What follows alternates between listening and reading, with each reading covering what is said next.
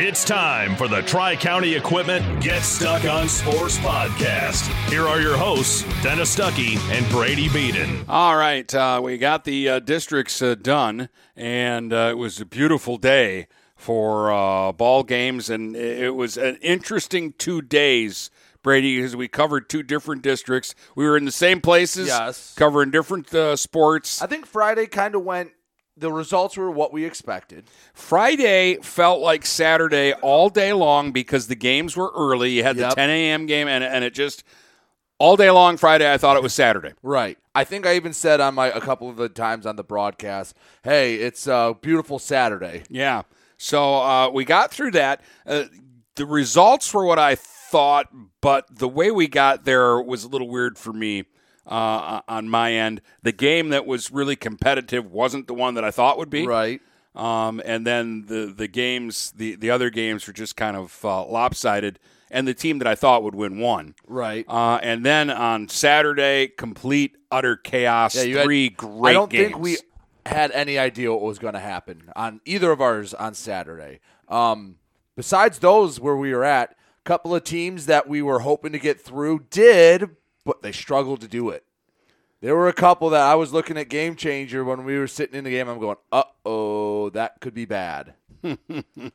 So I have a feeling we're going to take a lot of time to talk about this. What are we starting with? Baseball, softball? How are we doing? Let's start with baseball, and then we'll get into the softball, and it's going to be a good show today. And then we'll talk about regionals because we're already planning for that as well. So we'll get it all rolling in just a moment. Every piece of land has a story written by those who work it, like the Nelsons, who cruise around their ranch on a John Deere Gator XUV 835R. With 3,000 acres, there's plenty of work to do. It's all about efficiency. That's how they've kept their ranch going for 5 generations. We wouldn't be in ranching without the Gator. Run with us on a Gator XUV 835R and start telling your story. Contact one of Tri-County Equipment's locations in Auburn Hills, Bad Axe, Birch Run, Burton, Caro, Fenton, Lapeer, Marlette, Reese, Saginaw, or Sandusky, or visit Tri-County Equipment online at tricountyequipment.com. Brady Bean here again to tell you about TP Logos. TP Logos has everything you could want when it comes to local high school apparel. Head to their store at 901 Michigan Avenue in Marysville and check out their brand new extended showroom. Their already impressive selection has now doubled. I guarantee if you go into TP Logos, you will find something you love for your local team. If they don't have what you like, they'll custom make something just for you. That's TP Logos at 901 Michigan Avenue in Marysville. Mattress King has been locally owned and operated for over 40 years. With locations in Port Huron, Richmond, Lapeer, Chesterfield, and Hall Road, they are the best one-stop shop for your sleeping and mattress needs. Mattress King carries all the top brands such as Serta, Stearns & Foster, Sealy, iComfort, and Tempur-Pedic. Not only do they have the best prices and best service in the area backed by hundreds of 5-star reviews, they also offer interest-free financing and no credit check programs for those with less than stellar credit. Once you get your mattress, they offer free local delivery on all purchases $6.99 and up. When you think sleep, think Mattress King. DuraClean by Bachelor has been faithfully serving the Blue Water area for over 25 years. Whether you are commercial or residential, if you need carpet cleaning, stain removal, upholstered furniture, drapery, or air duct cleaning, call DuraClean by Bachelor at 810-982-7044 and talk to Mike about their aerated foam process that allows carpet and furniture to dry quickly. From pet stains to odor removal to water damage cleaning and restoration, there's only one call you need to make. DuraClean by Bachelor, 810-982-7044. DuraClean by Bachelor. Finding that missing shin guard. Remembering whether it's a home or away game. Getting the right kid to the right playing field on the right day. Why are simple things sometimes so complicated? Thankfully, with auto owners, insurance doesn't have to be one of them. We work with independent agents who keep insurance simple so you can worry about more important things. Like not being that fan. Oh, come on, ref! That's simple human sense.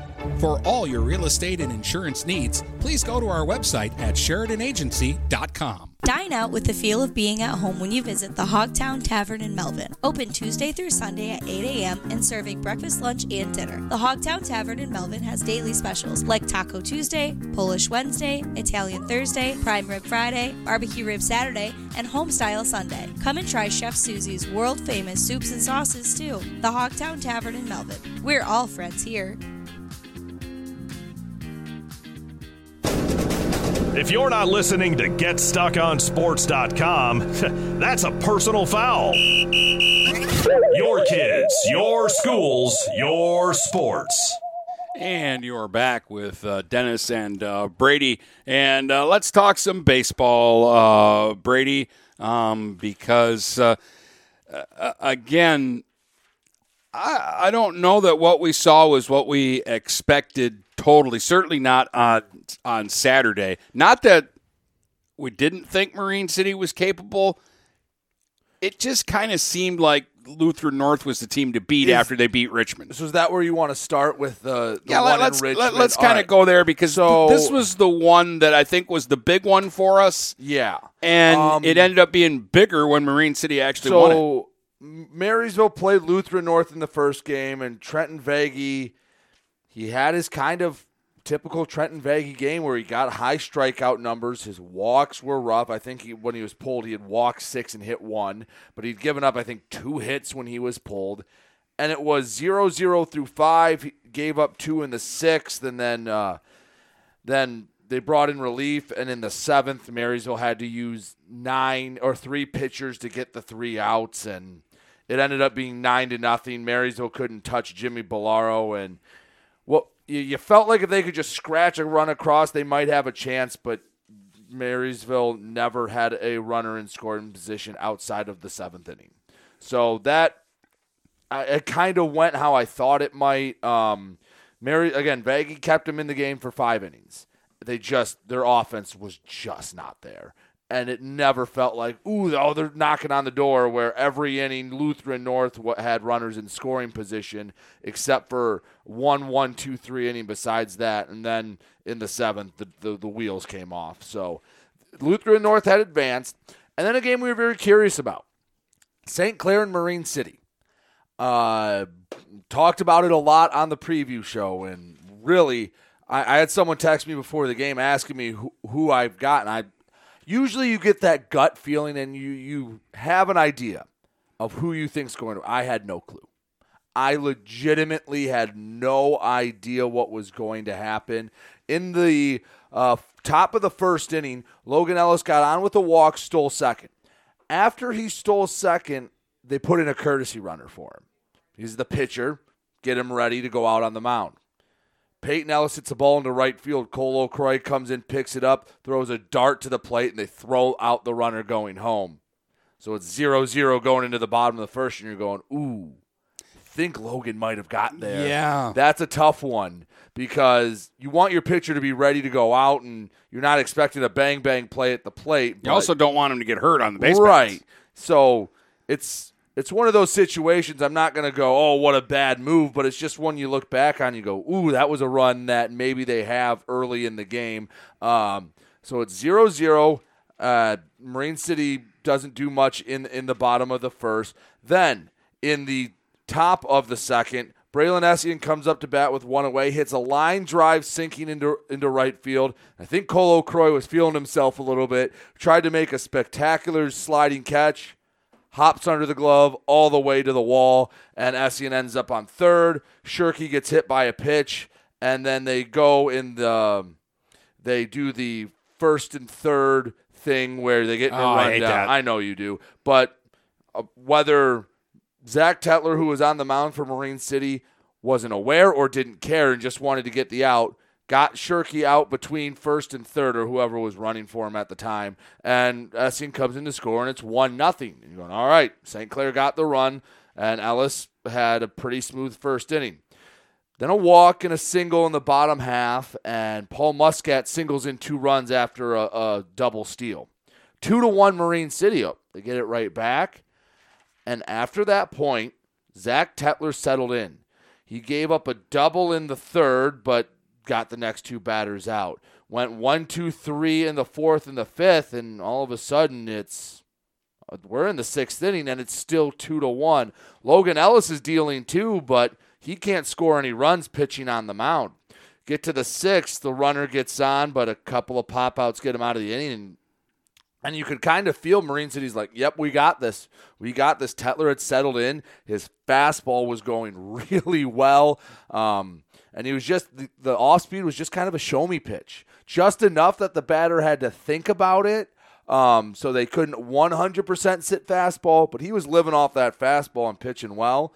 And then in the seventh, it started off. Drew McCartney hit a ground ball to the left side. The throw across went wide to the fence. Goes to turn, heading to second. I have to give all the credit in the world to Cooper Letson, the catcher. He hustled down and was backing it up. So McCartney's heading to second, picks it up, throws a dart, bang, tagged out, trying to shoot in the air and get in scoring position. If they get him on, runner on second with one away, with nobody out, you can bunt in the third. You can let your next three guys swing away. That changes the whole complexion of the inning. Instead, there's nobody on with one away. And it would be the next two it would be a walk and then a strikeout and another. They'd get Pettinger out to end the game. And Marine City wins 2-1. And I don't think St. Clair was – I think they were a bit shocked at it. Like they were stunned. And Zach Tetler pitched an absolute gem. I believe he ended with 9 strikeouts in the win, and Marine City was the better team. There's no other way to put it. I mean, yeah, the one run in the first is kind of the only what if, but it's not as if St. Clair was circling or they had runners on the whole time, and it felt like Tetler was just dancing out of danger and just avoiding that big hit. St. Clair never really threatened that much. And when they did, they ran into 2 outs on the base paths. Yeah. Now, it's weird because it started for me about a month ago where I'm like, I want to see this game. I want to, like St. Clair, they play in the higher division. They play better opponents, but they were young. Right. And they kind of struggled through it and took their lumps. And you wondered, well, are they learning as they go through this, and they're going to be battle-tested and ready? And at the same time, Marine City was just kind of cruising. Again, they're in the lower division, but they were destroying these teams that they were playing. The only team that's what you're supposed to do. The only team they even somewhat struggled with was Lanphier, who they split with. They played Roseville twice and beat them like 20-0 in 2 games. And that was the third-place team in their league. And I know the Matt Gold is not good. But Marine City was doing what you're supposed to do to those teams day in and day out. They didn't have a stumble where they went, oopsie, we only beat Lakeshore 2-1 today. We had to an error let us get the runs across. And they just took it to St. Clair. Zach Tetler pitched a gem. And Logan Ellis lost in this, pitched really well. Just one bad inning, gave up a walk and 2 hits, and that was the difference. Yeah, it was like you knew St. Clair had good pitching, but it's young and it's not dominant yet, and yet it was a low-scoring game. See, that was kind of what surprised me. Is I thought that this might be like a 6-5 kind of a game. That Marine City could outslug them. Not necessarily outduel them. And so that was the only real surprise for me. It wasn't that Marine City won. It was that it was a 2-1 game. Yeah, and I wonder how we would have felt about this game if there were different jerseys. Because St. Clair has a little bit of that cachet being a baseball school. But you look back on it, it's been a while since St. Clair's won a district. It's been longer than you think. I think it's like 2016 or 17. We're getting close to a better part of a decade now without one. Now, mind you, they're always in one where there's other good teams. Right. They're not losing to Richmond's been pretty good lately. Right. A few years ago, Marysville had a pitching staff that was stupid. Lutheran North was good. But still, for a program we give a lot of credit to, it's been a while since they've advanced past the district. And I don't know the last time Marine City beat St. Clair in a postseason game. Because they're always in the same district. And usually St. Clair gets on top of them. But Marine City was just flat out the better baseball team. And there's really no other way to put it. There wasn't really any controversy. There wasn't anything that I thought St. Clair fans could look at and go, ooh, well, what if outside of one play where Cole O'Croy threw a frozen rope to the plate. Kid made a play. It was an aggressive send, and that's the only difference. And Marine City actually had more traffic on the base paths than St. Clair did all day, and it was a hell of a win for Marine City.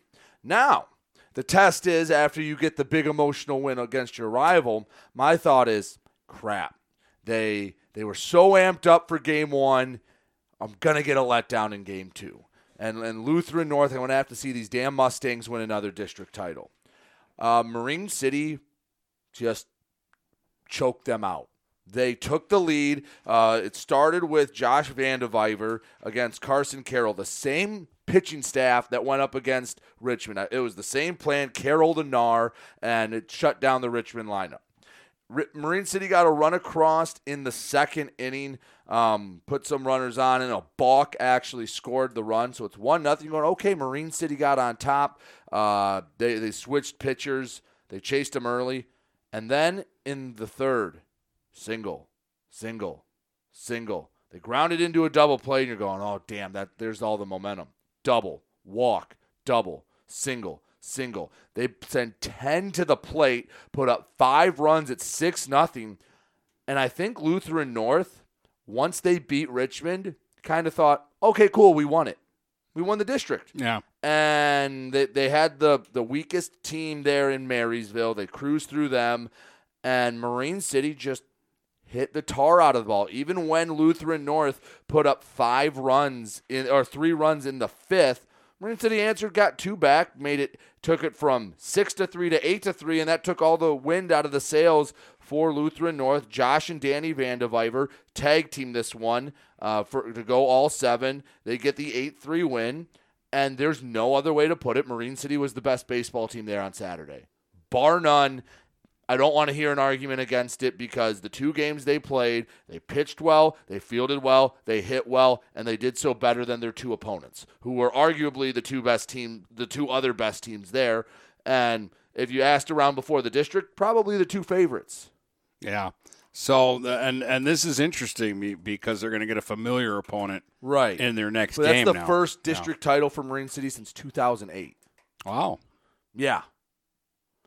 That's a little longer than I thought. Well, again, you talk about St. Clair always running into teams. Marine City's always in that same district. And remember, Algonac had a run where they were stealing district titles that they weren't expected to. Richmond or St. Clair was taking them. I mean, the early to mid 2010s was just St. Clair. That's when they felt like they were in a regional final, quarterfinal every single year. And then Richmond, as that tailed off, Richmond got better and became their district to lose. And then throw the couple of years of Algonac in there. There's no room really for Marine City. And then the one Marysville where they won 3 games all year and then added 2 in the district. But no, that's a big time district for Marine City. And like I said, they're just a really good baseball team that beat 2 other teams kind of convincingly. And I know a 2-1 win over St. Clair I wouldn't say is convincing. But it's not like there was a lot of moments where the Marine City fans felt like they're going, oh, no, just get out of this, get a ground ball. They were kind of in control the whole time. And then when they won the celebration, I mean, they were excited, but they didn't dogpile. They didn't go crazy. They came in with a plan expecting to win, and they won. Yeah. Yeah, that's another thing you can tell you. You get a big win like that, they knew they still had another game to go. Right. So I kind of like that mentality with it. All right. Well, on Friday we were in North Branch, and that one went a little bit more like I thought. I do want to talk about the first Armada Croslex game because that might be one of our games of the year. It went 8 innings, so I love the close game. There's a small part of me that was just slightly annoyed that the first game of a 3-game day is going extras. But it was a really well-pitched day. Alando Mendoza, who started the year on JV, came up, and he went 6 really, really solid innings. Gave up 1 run. Croslex faced Zach Marcy, who I've seen twice now, and I just hadn't seen him before. He's a really good pitcher. He's a lefty. He gave up 1 run in his 7 2/3 inning of work. Croslex got their run in the third, It was a single, a stolen base, and a single. Scored the run. Armada got theirs with a single, and then a couple more hits from the bottom of the order. Weren't hard hit balls, but made it 1-1. Both sides are just dealing. Again, not a lot of opportunities to score runs. So we go to extra innings, and Croslex had hit into a double play to send it to extras. Then first guy grounds out. Nolan Moore gets on base. He goes up to third after an intentional walk and then a base on balls. So it's bases are loaded with one away. So Joey Scaramuzino's at the plate. He tries for a suicide squeeze and misses. Scaramuzino runs into the out. The two runners behind him are moving as well. The catcher for Armada tries to get the second out at third. The throw to third is spiked and trickles by the third base coaching box. They keep sending Mendoza. He comes in, or whoever was running for him. I believe Mendoza was running. He just keeps going around third. The throw to the plate was not in time, and Croslex walked it off on a failed suicide squeeze. And I had never seen that before. Oh, man. And it felt like kind of the right way for that game to end, that neither side could hit, and it just took one bad throw. Otherwise, I don't know how long this game goes, because it was a battle, and Croslex survived in that game. There was one moment that I want to pay attention to. It was a similar situation. Armada had runners on second and third with one away. They tried a suicide squeeze, and they popped up to the catcher. And Nolan Moore saw the runner was off a third, and he turned around and blindly threw to third. No one was there, but Braylon Hill was in left field. Braylon Collins was in left field, came in, backed it up. So that was the theme I saw two different times. A backup saved a run that was in a one-run game. And those are two plays that, well, the Marine City one goes a little more noticed, but that one was in the second inning. If he's not on his toes backing that up, Armada scores and they win it 2-1 in regulation, in not going to extra innings. I just wanted to give a little bit of credit for that play, because that's one that's forgotten about, but it made all the difference in the world, and it doesn't show up on a stat sheet, but that is just as big of a reason why Croslex won that game as anything.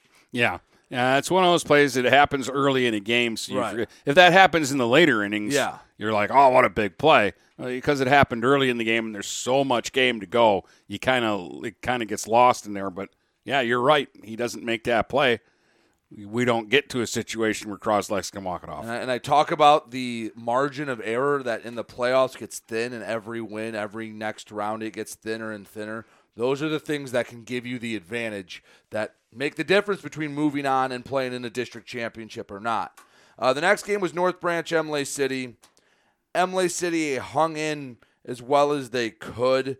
Brendan Monville pitched for the Spartans, and they kept North Branch at bay for a while, but North Branch would score in 6 of the 7 innings. They won 16-3 after 7. Emley City got a run across in the first to keep it tied, but North Branch was just the better team. They cruised their way. So it's Croslex and North Branch in the district championship. They hadn't played since the first BWAC series of the year. And much like we thought Marine City would slug their way, not pitch, I thought North Branch would pitch their way, not hit. Well, they pitched well. Brady Mitchell's the real deal. He's a lot of fun to watch. North Branch put up a run in the first. They put Jet Weeder on because Croslex had to throw Drew Hosterman in extra innings to get to this game. That's the tough thing. You have to take the game in front of you at that point. So Hosterman had thrown 26 pitches. They're hoping Weeder can get him through a few innings. He gets chased after an inning. But then they put up 2 in the third, so it's 3-0. 5 in the third, 2 in the second, 5 in the third. It's 8-0 at that point, and it's just game over. They're not doing anything against Brady Mitchell. He's a little wild and has had a few walks, but a run in the fourth, a run in the fifth, and it's 10-0 and a double play ends it, and Croslex gets mercied 10-0 by North Branch, and the Broncos just dominated. They score in 11 of the 12 innings they batted in. That's a pretty good day. Like, that's hard to do. I don't care if you're facing, like, in the Emily City game, you're not facing the best pitching, but against Croslex, you're facing two pretty good pitchers in Weeder and Hosterman, and to score in all 5 innings, they took the lead and they never gave Croslex a sniff, and they just rolled their way to a district title 10-0. Wow. That's just, again, we've kind of felt North Branch was the best team there and that they were going to win this. And even, the Emily City result we were expecting, maybe not 10-0 against Croslex. We thought it would be a... But I still thought they'd win and win easily. Pitched against Mitchell back in April, it was a 2-1 game. It was a pitcher's duel. And I just think no one was going to stop North Branch that day. I think they were just locked in, and Mitchell was dealing. And even when he missed a little bit, he'd come back and get the next guys out. And congrats to North Branch. They move on, and they get to win. They had 2 district titles on the same day. We'll talk about softball next segment. But it was a good day to be a Bronco. Yeah. On Friday. Let's talk about the other 2 BWAC teams. Yeah.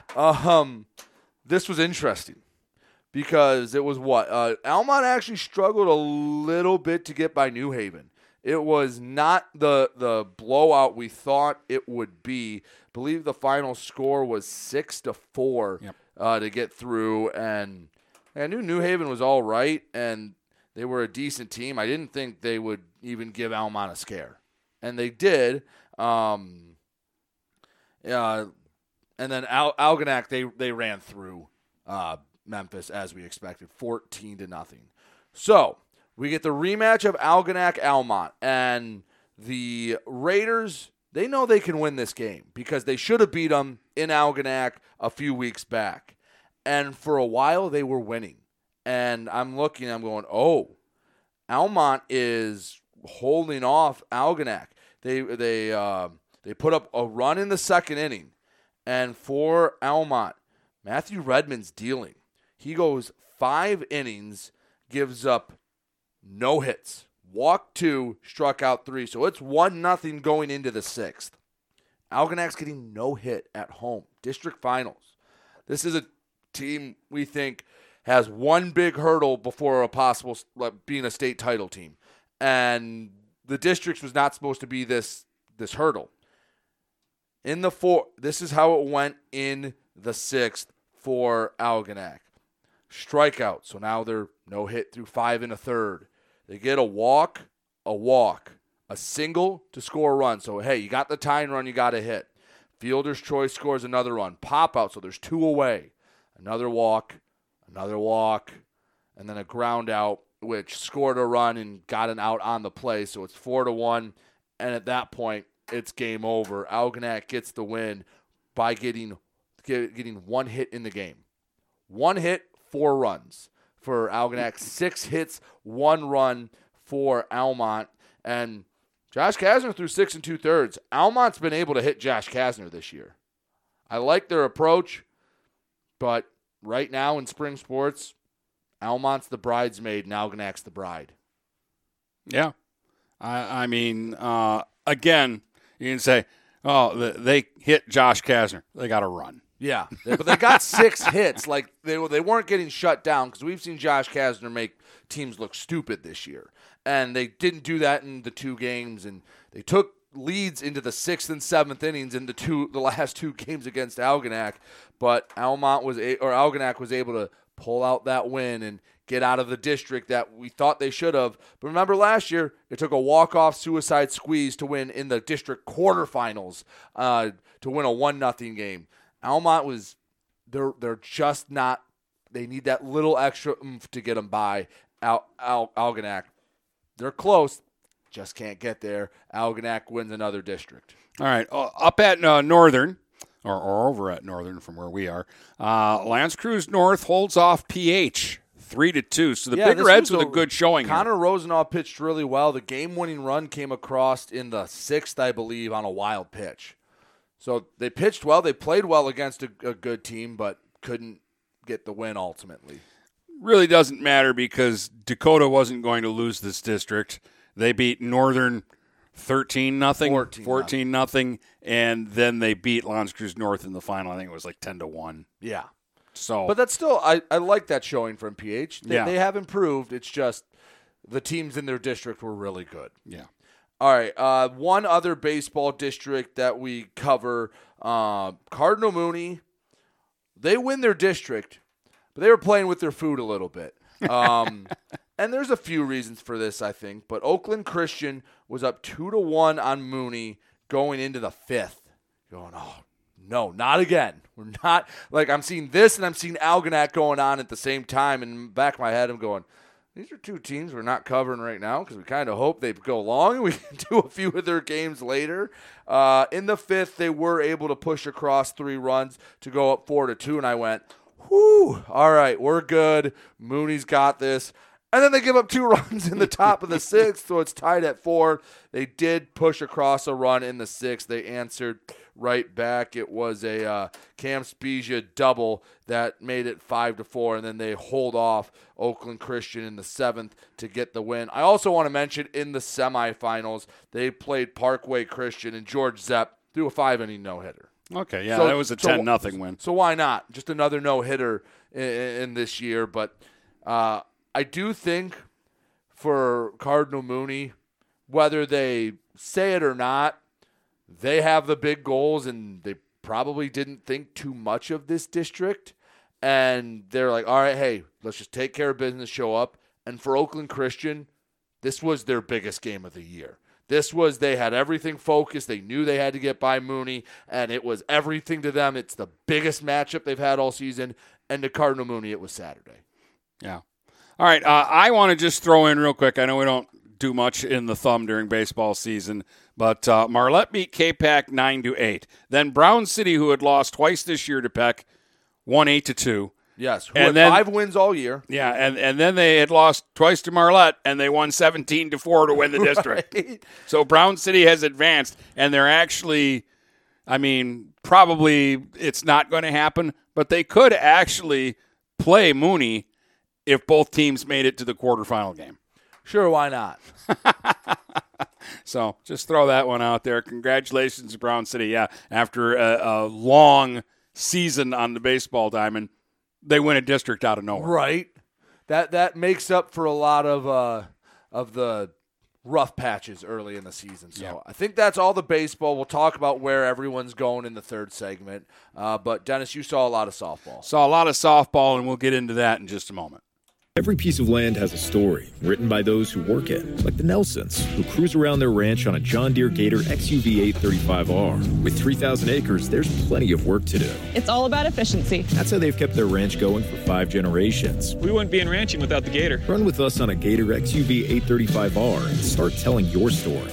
Contact one of Tri-County Equipment's locations in Auburn Hills, Bad Axe, Birch Run, Burton, Caro, Fenton, Lapeer, Marlette, Reese, Saginaw, or Sandusky, or visit Tri-County Equipment online at tricountyequipment.com. What passions do you want to pursue next in life? Do you want to be a sculptor, a volunteer, teach your grandkids to fish? Your Ameriprise financial advisor, Dave Betts, can help you plan for the life you want today and well into the future. With the right financial advisor, life can be brilliant. Call Dave Betts at 810-987-5370. Office is located at 527 Huron Avenue, Port Huron, Michigan. Ameriprise Financial Services, Inc. Member FINRA and SIPC. Mattress King has been locally owned and operated for over 40 years. With locations in Port Huron, Richmond, Lapeer, Chesterfield, and Hall Road, they are the best one-stop shop for your sleeping and mattress needs. Mattress King carries all the top brands such as Serta, Stearns & Foster, Sealy, iComfort, and Tempur-Pedic. Not only do they have the best prices and best service in the area backed by hundreds of 5-star reviews, they also offer interest-free financing and no credit check programs for those with less than stellar credit. Once you get your mattress, they offer free local delivery on all purchases $6.99 and up. When you think sleep, think Mattress King. Preferred Seamless Gutters in Imlay City has been family-owned and operated since 1997. With in-house employees, when you call Preferred, you get Preferred. At Preferred, they manufacture all components, making them the warehouse. This ensures prompt installation from Preferred's well-trained and courteous staff, serving St. Clair, Sanilac, Genesee, and northern Macomb counties. Give Melissa a call and she'll be happy to schedule a quote. No high-pressure sales, just great service from Preferred Seamless Gutters in Imlay City. Call 800-964-6613 today. Shopping for a vehicle the last 2 years has been frustrating for all of us. Inflated prices and misleading ads that waste your time and money. Look no further than Jepson Car Company. Located at 5277 Gratiot Avenue in St. Clair, Jepson Car Company is St. Clair County's most transparent dealership. At Jepson, the price you see on a vehicle is the price you pay. No hidden fees or misleading rebates. When you need your next vehicle, stop by Jepson Car Company today. We welcome you to make Port Huron Schools your district of choice. Your child will experience an education with the most athletic, extracurricular, and academic opportunities in the region at Port Huron Schools. We specialize in providing personalized success for all students because each Port Huron Schools journey is unique and special. This year, more than ever, we truly appreciate our families and would like to thank them for their continued support. Please go to www.phasd.us and our social media for the latest updates on Port Huron Schools. If you're not listening to GetStuckOnSports.com, that's a personal foul. Your kids, your schools, your sports. All right, welcome back. Wow, let's talk about softball now, as we had plenty of district action going on. I'm going to kind of go from the top and work our way through here, but it started with round 3 between PH and Port Huron Northern over in Oxford. They kind of got sent out to the west. I didn't see this coming. Okay, they had played 2 one-run games that Northern had won, and PH said enough of this and beat Northern 18-5. Yeah, I don't know. I don't know. I guess because I wasn't there because they pitched well when I was there the 2 times, but. Oh, that's a nice win. That's for a team that's going to be bringing back a lot to get a win in the postseason.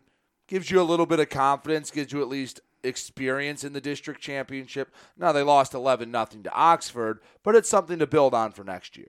Yeah, I mean, and again, that was kind of out of left field. Like, where did that come from? But there you have it. So a real high-scoring affair there.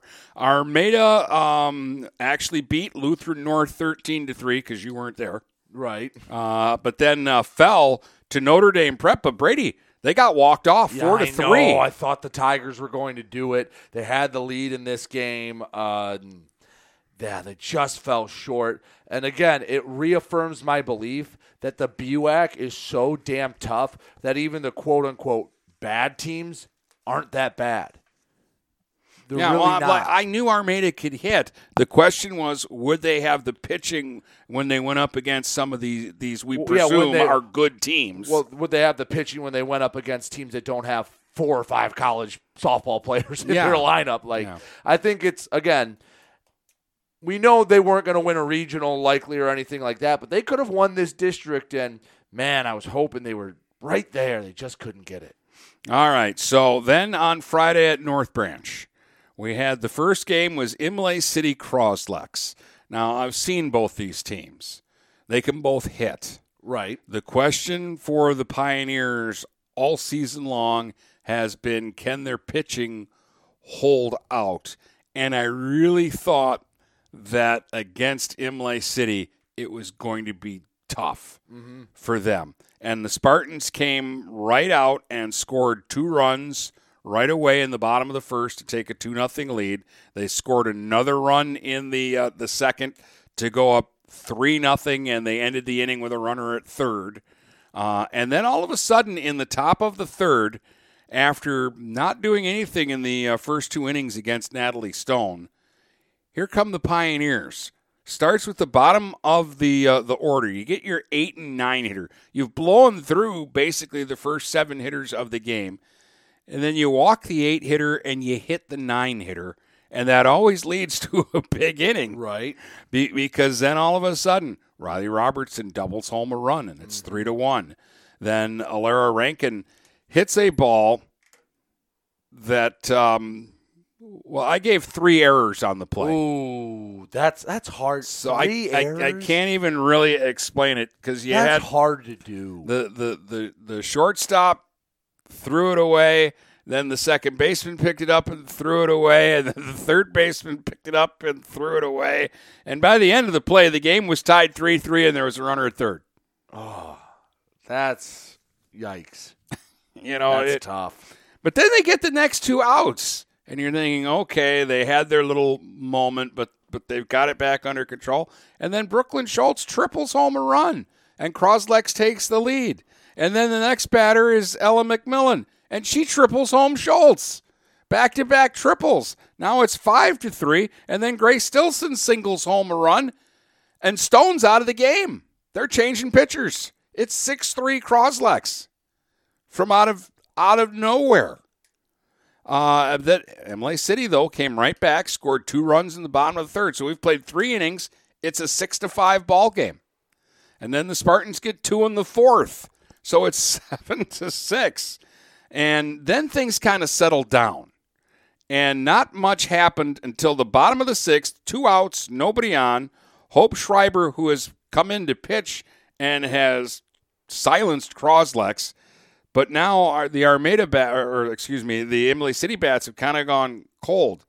But Schreiber hits a home run to center field, which at the time I'm like, ooh, that's a big tack-on run. Right. Like, ooh, that's little would I know that would end up being the game-winning run. It made it 8-6, but Croslex came up in the 7th. Schreiber had retired the first 10 hitters that she faced since coming on in relief. And again, number 9 hitter leads off with a single. Then Robertson singles. They sacrifice the runners over. They score a run on a deflected ground ball. It hit the pitcher, rolled to the third baseman, got the out at first, run scores, runner at third. So you got the game-tying run at third with 2 outs, and you've got the number 4 hitter up for the Pioneers. So there's a little bit of drama here. Oh, yeah. And Schreiber got the strikeout of Addie McMillan to end the game. And you're sitting there going, wow, we just had a great 8-7 ball game that Imlay City barely won. Right. And that was all the close and drama you'd have for the day. After that, things kind of went the way you thought because North Branch came out and said, okay, we're just going to remind everybody that we think we're the best team here. And they were up 4-0 before anybody could get their chair set up.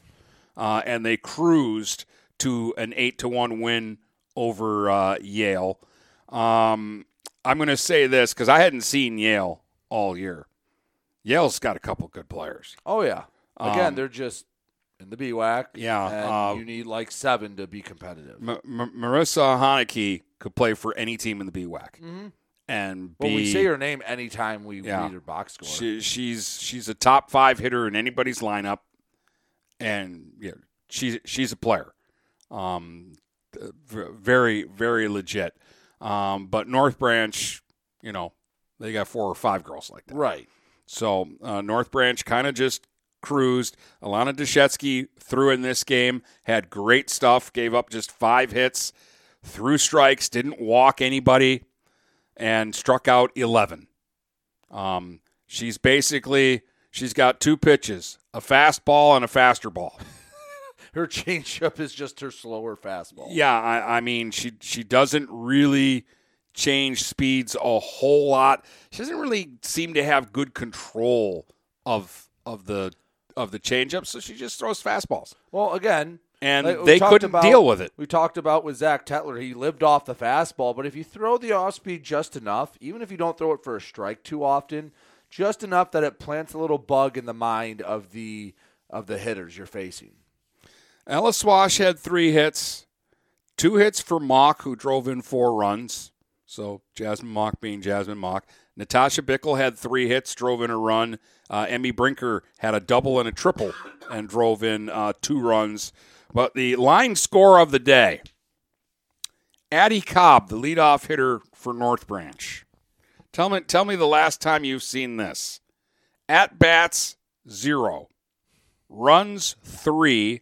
Hits, 0. RBIs, 1.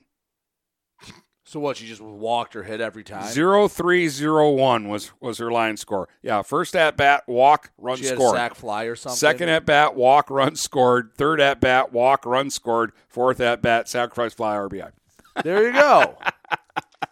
There you go. So they moved on to the district championship, and we thought Emily City might be ready to give up a fight, and much like the baseball team, just never gave them a chance. Well, first and foremost, Courtney Ludischer pitched the district final for North Branch and threw a 2-hit shutout with 10 strikeouts in 6 innings. That's it?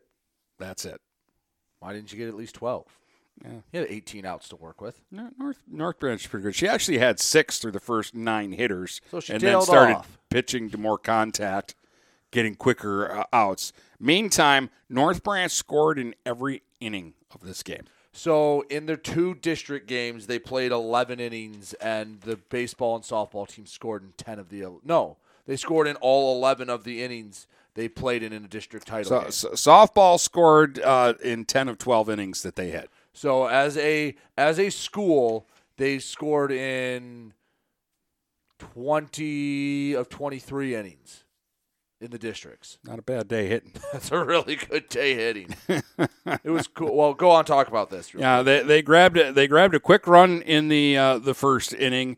The leadoff hitter Cobb hit a line shot the worst place she could, right at the center fielder, and it handcuffed her. She dropped it. Cobb ends up at second.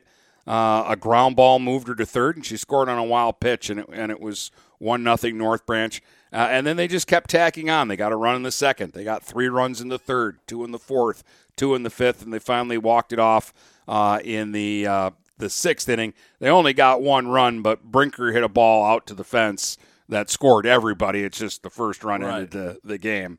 And they were just swinging away. They had 13 hits in this game. Bickle had 3 hits. Brinker had 3 hits. Combined, they drove in 3 runs. Mock had 2 more hits and another RBI. Gabby Pauley, who's quietly a real good hitter at the bottom of their lineup. She's a catcher, DP, had 2 hits and drove in a couple of runs. And they just slap it around. I mean, everybody hits. Deshetsky had 2 hits. I mean, they're just a really good team. Kate Welch didn't get a hit. She was snake bit. Brady, she hit a ball in the 6th inning that when it hit her bat and took off towards center field, I'm like, the game, it was 7-0 at the time, and there were 2 on. I'm like, the game's over. Right. This ball's 30 feet over the fence. And it just wasn't carrying. It got out to the warning track, and it was like it hit an invisible wall and just dropped straight down. Had the top spin on it instead of the back spin. It ended up being maybe the best catch I've seen all season. Really? Gabby Crimmins caught it smashing face first into the fence and held on to the ball. And Welch stood there between first and second going, are you kidding me? I just crushed that ball. Right. Like every other day of the season, that ball's out on the dirt road and the game's over. Right. I don't know what happened. The ball just wasn't carrying in North Branch on Friday, at least not over on the softball field. There was 1 home run hit in the 3 games, and I looked at those lineups and said, I'm going to see some home runs today. Right. So North Branch cruises, and then it was Saturday and a much more interesting matchup. Yeah. Well, I don't want to say more interesting, a much more complicated. Up for grabs because we're looking at this going, okay, you got St. Clair, you got Marine City, you've got Marysville, you've got Richmond. Who the hell's going to win this? You know, and then you're looking at Marine City's a league champ. St. Clair and Marysville battled for the league champ, so you got the league champ and the runner-up. Right. Richmond, poor old Richmond finished 4th in the BWAC. I'm telling you, 4th in the BWAC should get a medal. Like they would have 5th in the BWAC should get a medal. Right. And so this was really interesting. Game 1. Kind of the way their regular season meeting went. They played at Marine City early this year, and Marine City got out to an early lead. They were up 4-0, and then they ended up losing the game 9-4 because St. Clair started hitting in the 5th. Same thing in this one. We went into the fifth. It was 3-1 Marine City. They scored in the first inning. Jade Blanchard singled. She went the other way, rolled the ball into right field for a single. She then stole second, went to third on a ground ball, and scored on a passed ball. And it was, again, 1-0 before most people even realized the game had started. St. Clair came right back, though. Claire Borg led off the second inning with a home run that is still going. I love that you put out it went to New Haven. She crushed it. A line drive, Brady. I'm going to estimate it was a 300-foot home run on a line. So, okay, let's say it was about probably 275 then. Because I know I always overestimate a little, but still, 70 feet over the fence easily. The fence is there. They say it's 190. So, and I'm saying it was 300. So I'm saying it went 110 feet over the fence. And I don't think, probably it's a little bit of an exaggeration, but I don't think it's that much of an exaggeration. So again, probably like 275, 280, and that's still 40 feet over the deepest fence we have. I think the deepest you're allowed to have in host district is 240. So it's a bomb anywhere in the state of Michigan. Yeah. You should get 3 runs for that one. Right. It should have made the score 3-1 instead of 1-1.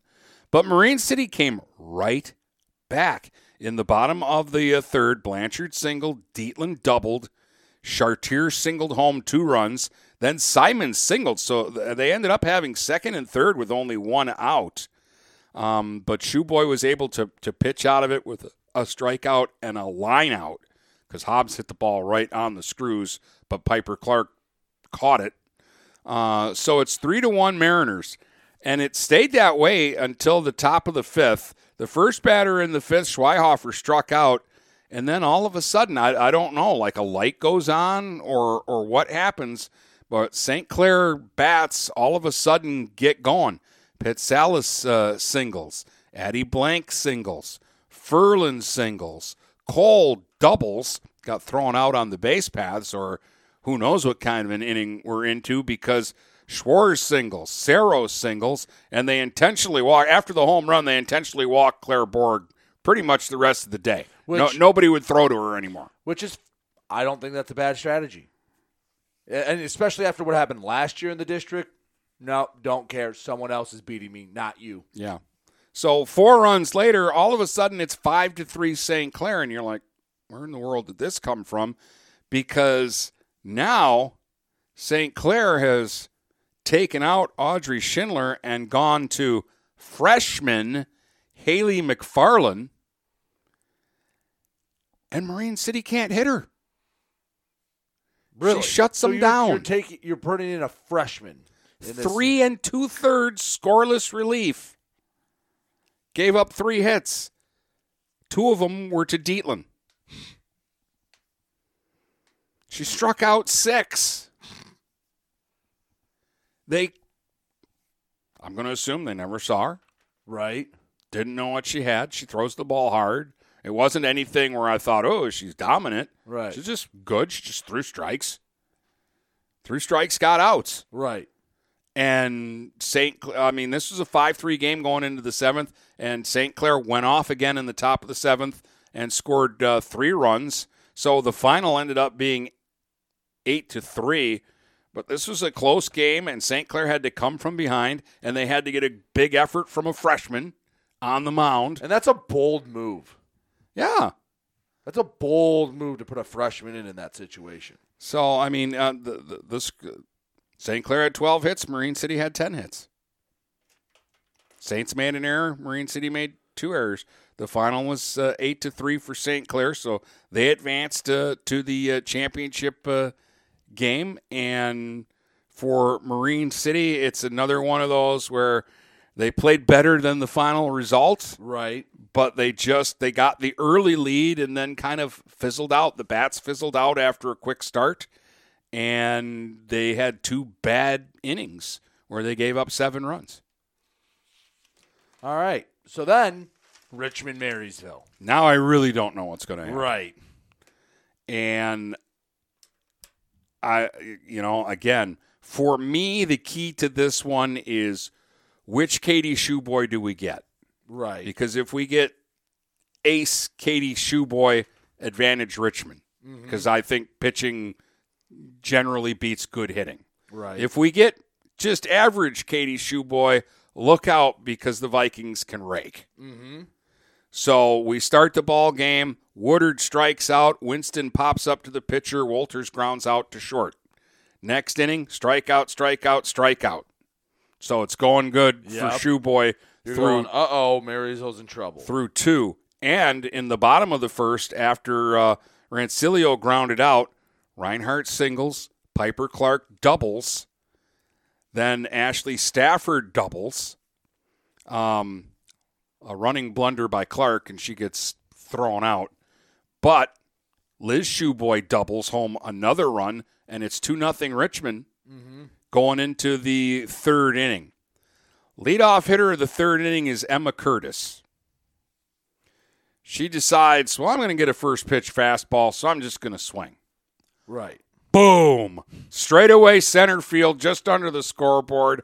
Home run, and it's suddenly a different game. Right. It's gone from we can't hit Shoeboy to, oh my goodness, our smallest player has just jacked one out of here, and it's a 2-1 ball game. Right. Who probably has maybe 2 as her second or third home run of the year. Of her career, maybe, and I know she's hit 2 because I've seen them both. A good time to get another one. And then, Shoeboy strikes out the next 2 hitters, but then Woodard singles, Winston singles, Avery Walters singles, and it's 2-2. Right. Well, Richmond says, no problem. We'll come right back. They get the bases loaded, and Ashley Stafford works a walk to make it 3-2, and that chases Ryan Quain out of the game. Which we thought that we'd see multiple Marysville pitchers. Yeah. So they go to Adeline Vagey. She throws one pitch and gets Liz Shoeboy to fly out to deep center. And then Vagey goes into shutdown mode and holds Richmond off the board for the next 4 innings. But it's 3-2 Richmond. Marysville would tie it in the 5th. RBI single from Lexi Perrin made it 3-3. The Vikings loaded the bases, but Katie Shoeboy was able to get Curtis to ground out this time to get out of that inning, and that would be it. Marysville, they have a couple of threats, but they wouldn't score again. The game goes to the bottom of the 8th, and after Telto popped up and Rancilio struck out, Abby Reinhardt just kind of blooped a single into center field. I don't even think the ball made it to the grass. It was a little flare, and it landed on the dirt behind second and then kind of just rolled out. So, I mean, it was a hit, but it wasn't hit hard. If you were fishing, you throw it back. Well, hey, you take anything at that point. Well, what's the old saying? Bloop and a blast. But Vagey went right after Piper Clark, and it was 0-2 with 2 pitches where Clark looked overmatched. But not on the third pitch. Fly ball high, your majestic high fly ball to right, and it just kept going and carried the right field fence for a 2-run walk-off home run in the bottom of the 8th inning, Dramatic district fashion. semifinal against Marysville. I mean, it's Hollywood. Yes. It's Hollywood. That's everything you could have asked for in this situation. And it's a star player. It's Piper Clark, and the old saying is, well, that's what they pay her for. Right. And so it was just it was a classic. 5-3, Richmond ends up winning the game. Just a really good ball game. I again, you got to give credit to both these teams. It was a good game. I didn't know who the better team was. I still don't really know who the better team was. Right. If it's a 7-game series, it goes 7. Yeah, pretty sure, and I'm still not sure who wins the series, but it's just a 1-game thing, and Richmond had one better swing than Marysville on this day, and so they advance to the final. And now it's Richmond-St. Clair, and I still don't know what I'm going to get. Right. But I didn't think I'd get what I got, which was, number 1, a really sloppy ball game. Yeah.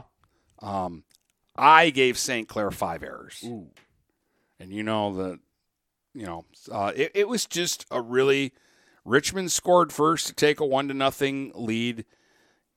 Again, there were Clark tried to steal third, and they threw the ball in the left field, and she scored. That hurts. St. Clair comes right back, though, with 2 runs. Their day starts with a batter getting hit. There's a single, a sacrifice. Claire Borg, they pitched to her. She singled off the right field fence, driving in 2 runs. They stopped pitching to her after that. Makes sense. St. Clair went up 3-1 in the second. Richmond got it to 3-2 in the third. St. Clair came right back with 2 runs to go up 5-2. So we've played 3 innings.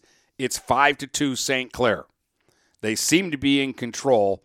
And now, for the first time on the day, they're going to go to Claire Borg on the mound. So Schindler goes the first 3 innings. Now they're going to Claire Borg. So their ace is taken over with a 3-run lead. And Richmond scores a run out. She's a little bit wild in her first inning. Walks a couple of hitters, and they push across a run on a ground ball. So it's a 5-3 game going into the bottom of the 4th. And you're like, all right, well, Richmond's hanging around here. So what does Richmond do? They bring in sophomore Lily Pites, who you haven't seen throw all year. She's a JV player. Right. I have no idea. I had to ask somebody, how do you say Lily's last name here, so I'm saying it right. Lily Pites comes in to take over. So it's Borg against Pites. Richmond outscored them in the middle innings 9-1.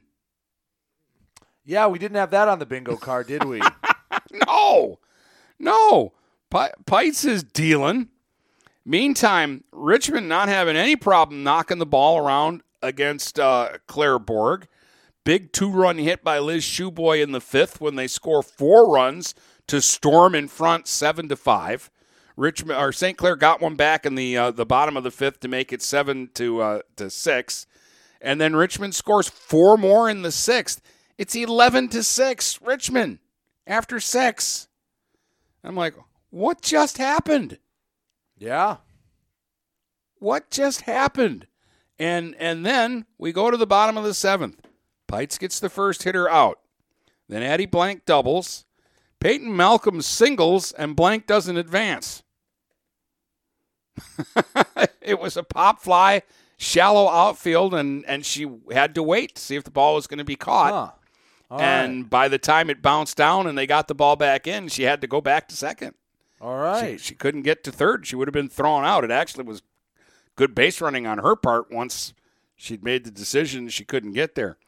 Pinch hitter, Ashlyn Zimmer. Now, this was interesting, too, because Ashlyn Zimmer started game 1, and early in the game she left with an injury. Left the field crying, and hadn't seen her since that moment. Didn't think she was available. You wouldn't? Came off the bench and immediately crushes a 3-run home run to center field. All right. Wasn't too bad of an injury then. and this is the first that they have touched Pites since she's come into the game. So now it's 11-9 with 1 out, and St. Clair has turned the lineup over. So Maddie Cole, the top of the batting order, is coming up. And you're like, well, they get a couple on. Borg is going to get – they're going to have to make a decision. Right.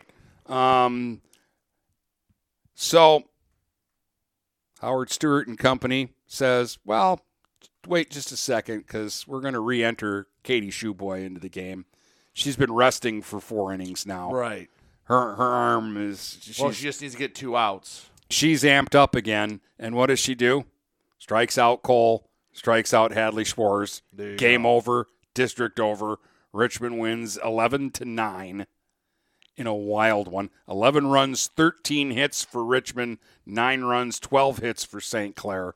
6 errors in this game between the two teams. Yeah, that's rough. And it was just a wild ball game. Home runs, all sorts of fun. And it was a great district. It was a long district. I had 3 long Baseball games. Actually got done first. Yeah, but Richmond wins it. And, yeah, they were one of 4 teams there that I thought could win it. And they were the one that when the smoke cleared won it. But I got to be honest. Brady, I thought either St. Clair or Marysville would win the district. I thought they would be playing in the finals, and in the end, I was kind of surprised that I thought Richmond was the third or can be that Richmond won. I thought they were the third or the fourth team, but again, this reminds me of just how good the BWAC is and how good those teams at the top of the BWAC are. How about Algonac, Almont, North JV Branch. pitchers, though, pitching in this district. Yeah. And making an impact. And Richmond, any of those teams could go into the MAC and win whatever league they stick them in. Basically. All right, last two softball teams to talk about. It was basically a regional final in a district semifinal, and there wasn't a lot of drama when Algonac beats Almont 7-3. Yeah, I mean, I've thought all along, and I think you agree with me, that Algonac was the best team. Mm-hmm. And that Almont is the next best team. They split the doubleheader. But the split happened when it wasn't Kenna Bomarito on the mound. And this game was 3-0 for a while, and Almont clawed back and tied it, got it within a run in the fifth. Then Algonac just got two more runs, and then two more in the seventh, and that was all they could muster. And Kenna Bomarito strikes out 12 in the win. She only throws 74 pitches in 7 innings. Which is weird because I thought Almont would take a more patient approach. But, yeah, the two times they played, Algonac, that through Kenna Bomarito, they won 13-4. I just think it's pretty convincing that Algonac, it was the slightly better team. And if Almont was in a different district, they might be making a run to a quarterfinal. But Algonac just has their number. And right now, I don't know if there's a better softball player in the state than Kenna Bomarito. Yeah, just the 3 hits in the district too, or in the district semifinal too. Yeah, I mean, that's the thing about it is, number one, she pitches, and her pitching numbers alone say she's the best player. Right. Then you throw in how she's hit this year. She's just been locked in since game 1.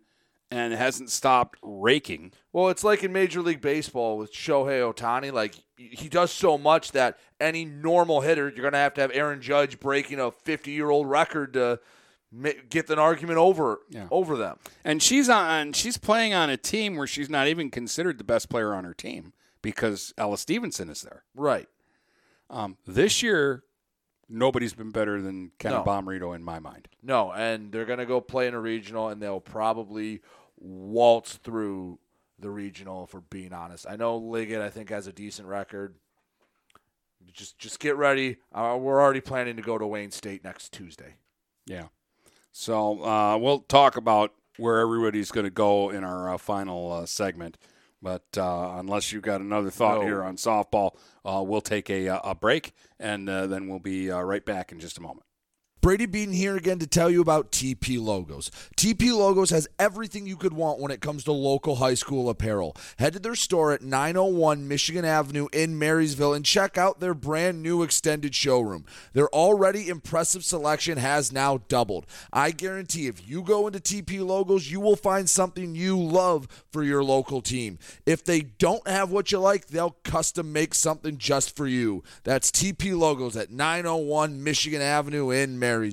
Overhead Door Company of St. Clair County has been serving the community for over 30 years. Located at 5400 Lapeer Road in Kimball, Overhead Doors are the premier choice for durability, serviceability, and hassle-free performance for commercial and industrial doors. Overhead Doors boasts a complete selection of performance and safety-tested commercial and industrial upward-acting doors and manufacture a wide array of styles to meet your needs. Overhead Door Company of St. Clair County, 5400 Lapeer Road in Kimball. Call 810-987-2185. This is Lucy Harris. I'm a class of 2022 senior, and I play on the golf team at Port Huron Northern. As a Port Huron school student, I had the opportunity to participate in the most extracurricular and academic opportunities in the region. I can even earn free college credits from the Blue Water Middle College.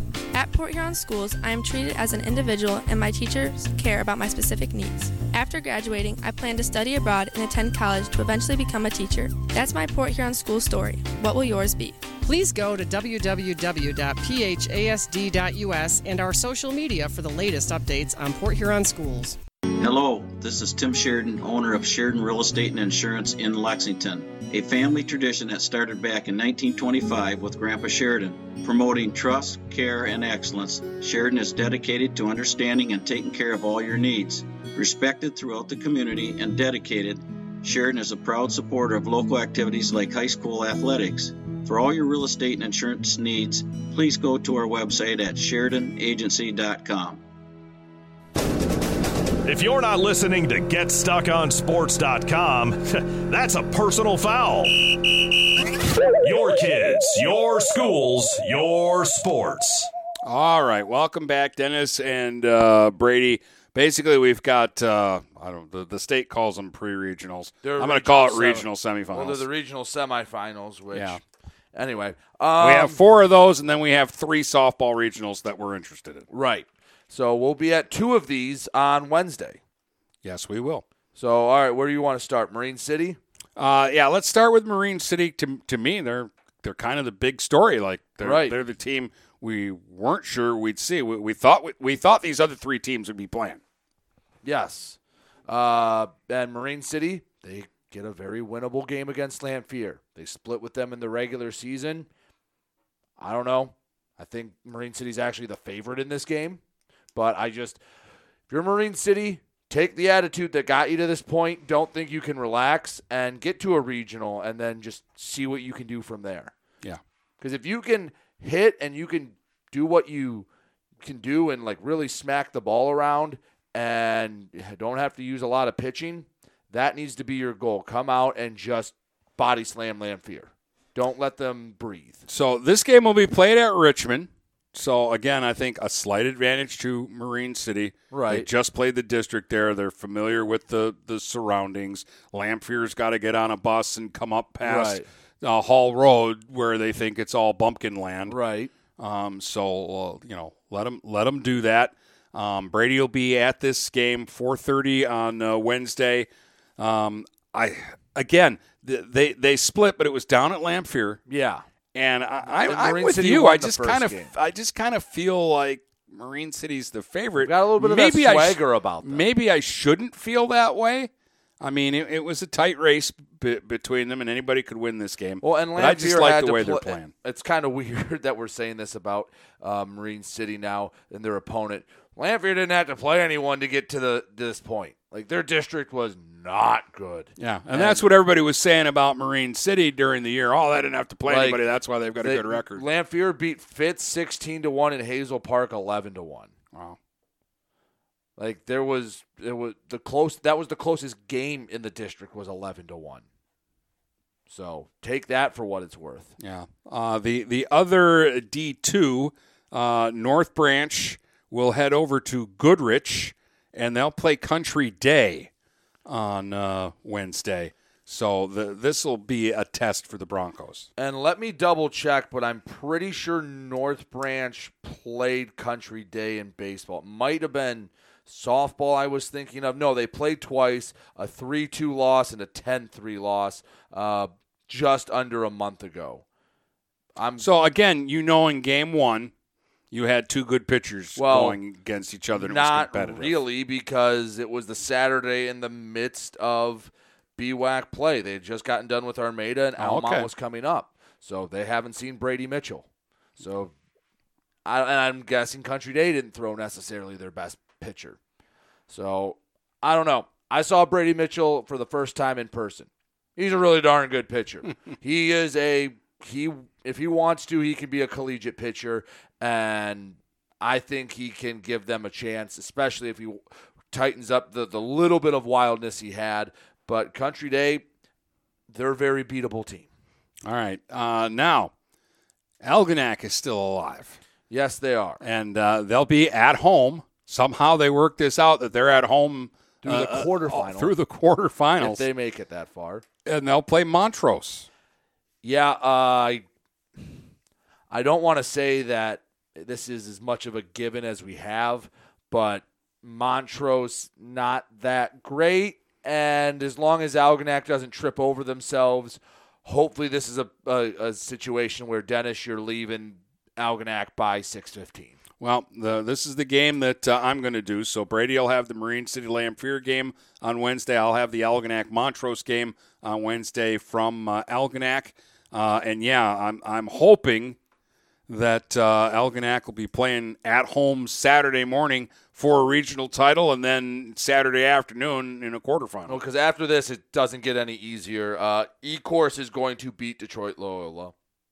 And E-Course, last I checked, they're like number 4 in the state, and Edison is number 2. Algonac's number 1. Not going to have an easy path. And Edison, they're going to beat Bishop Foley. That might be a 25-0 game. Bishop Foley is not good.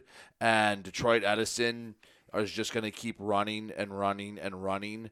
That might get ugly. Millington or Cass City could throw a wrench in things. I don't know exactly what they have, but one of those two is going to be at Algonac. But yeah, Algonac is going to have a fairly easier game, knock on wood, compared to what their regional final and quarterfinal would be. Yeah. But again, one at a time here, and let's get through Montrose first. And then Cardinal Mooney heads over to Genesee on Wednesday, where they will meet a familiar foe in Royal Oak Shrine. Yeah, not the same Shrine as years past. Shrine is down. So they didn't, put it this way, they didn't make the Catholic League tournament, and they're in the lower division.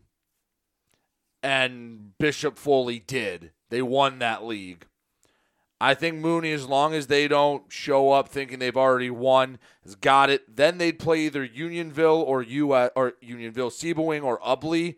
Again, I think another winnable game. Ubley's had a pretty good year. And then Plymouth Christian is going to be the biggest roadblock.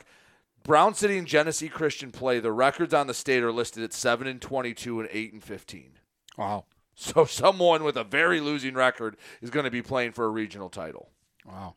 Anyway, and go through softball real quick. Yeah, so but baseball-wise, so we know Wednesday we're going to be in Richmond and Algonac for the Marine City and Algonac games. Saturday's a little up in the air. We'll either be at SVSU or we'll be at Algonac. And it just depends on how these Wednesday games go. It probably will come down to, again, it's all subject to change, but rough draft, if both North Branch and Marine City make it to Saginaw, then we'll go to Saginaw. If one of them bow out, I'll probably be in Algonac, assuming Algonac makes it there. Because we know on Saturday, softball-wise, I'm going to go to Country Day.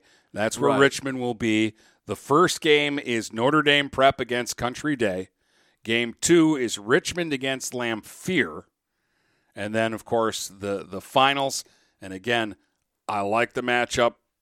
Richmond against Lamphere. I think Richmond's the favorite in that one. They probably don't like hearing that. Right. And then game 2, I don't know. I don't know about Notre Dame Prep or Country Day, but they're usually pretty good. Right. And I guess after the football season we had, I can't assume there's a baseball team making it to Saturday, that we could have a DEFCON 1 situation, and I'd be following a softball team somewhere. Yeah. In which case, probably Wixom St. Catherine, wherever the hell that is. That's where Algonac's going to go to. Well, I have a feeling to walk their way to a regional title. Well, we'll see what happens. Okay, they're going to beat Bishop Foley 100-0. Yes. Okay. And then they'll play either Liggett or Wixom St. Catherine, who I don't know anything about. I'm like, Wixom St. Catherine beat Dearborn Heights and Ann Arbor Gabriel Richard. That doesn't mean anything to me. Grosse Pointe beat Detroit Edison and Detroit Cristo Rey. They beat Cristo Rey 26-1. Yeah, okay. Liggett had an easy. Oh my! Cristo Rey beat Detroit Central in that district semifinal, 31-19. How long did it take to play that game? A 50-run game in 5 innings. In 5 innings. Yeah, and then that probably took 6 hours to play.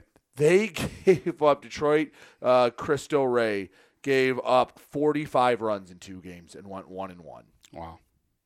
Anyway. And then a regional of death at Clio. Yeah. North Branch, they did not get a favorable draw in the postseason. They're going to play Goodrich. The other game is Owasso and Frankenmuth. Yeah, that's... Those are 4 really good teams. If North Branch comes out of that, hey, they have earned, like we say, not all district titles are made the same, not all regional titles are made the same. You should get a really big trophy for that. Yes. Like right. Brady, whoever comes out of that, they've got a chance to win a state title, don't they? Oh, yeah. Well, hopefully them and Richmond both come out, because then we'd get North Branch Richmond in a quarterfinal. But that is, wow, you're going to have to earn it. But that's the action remaining. Richmond gets Lamphere, North Branch gets Goodrich, Algonac will get Bishop Foley, and then for sure they're going to get a second game. All right. Anything else? That's all I got. All right. We might be back Wednesday, maybe Friday. I don't know. We'll see if we have anything to talk about on Wednesday. Okay. From Port Huron to Marysville and St. Clair to Marine City, the Blue Water area is Stuck on Sports.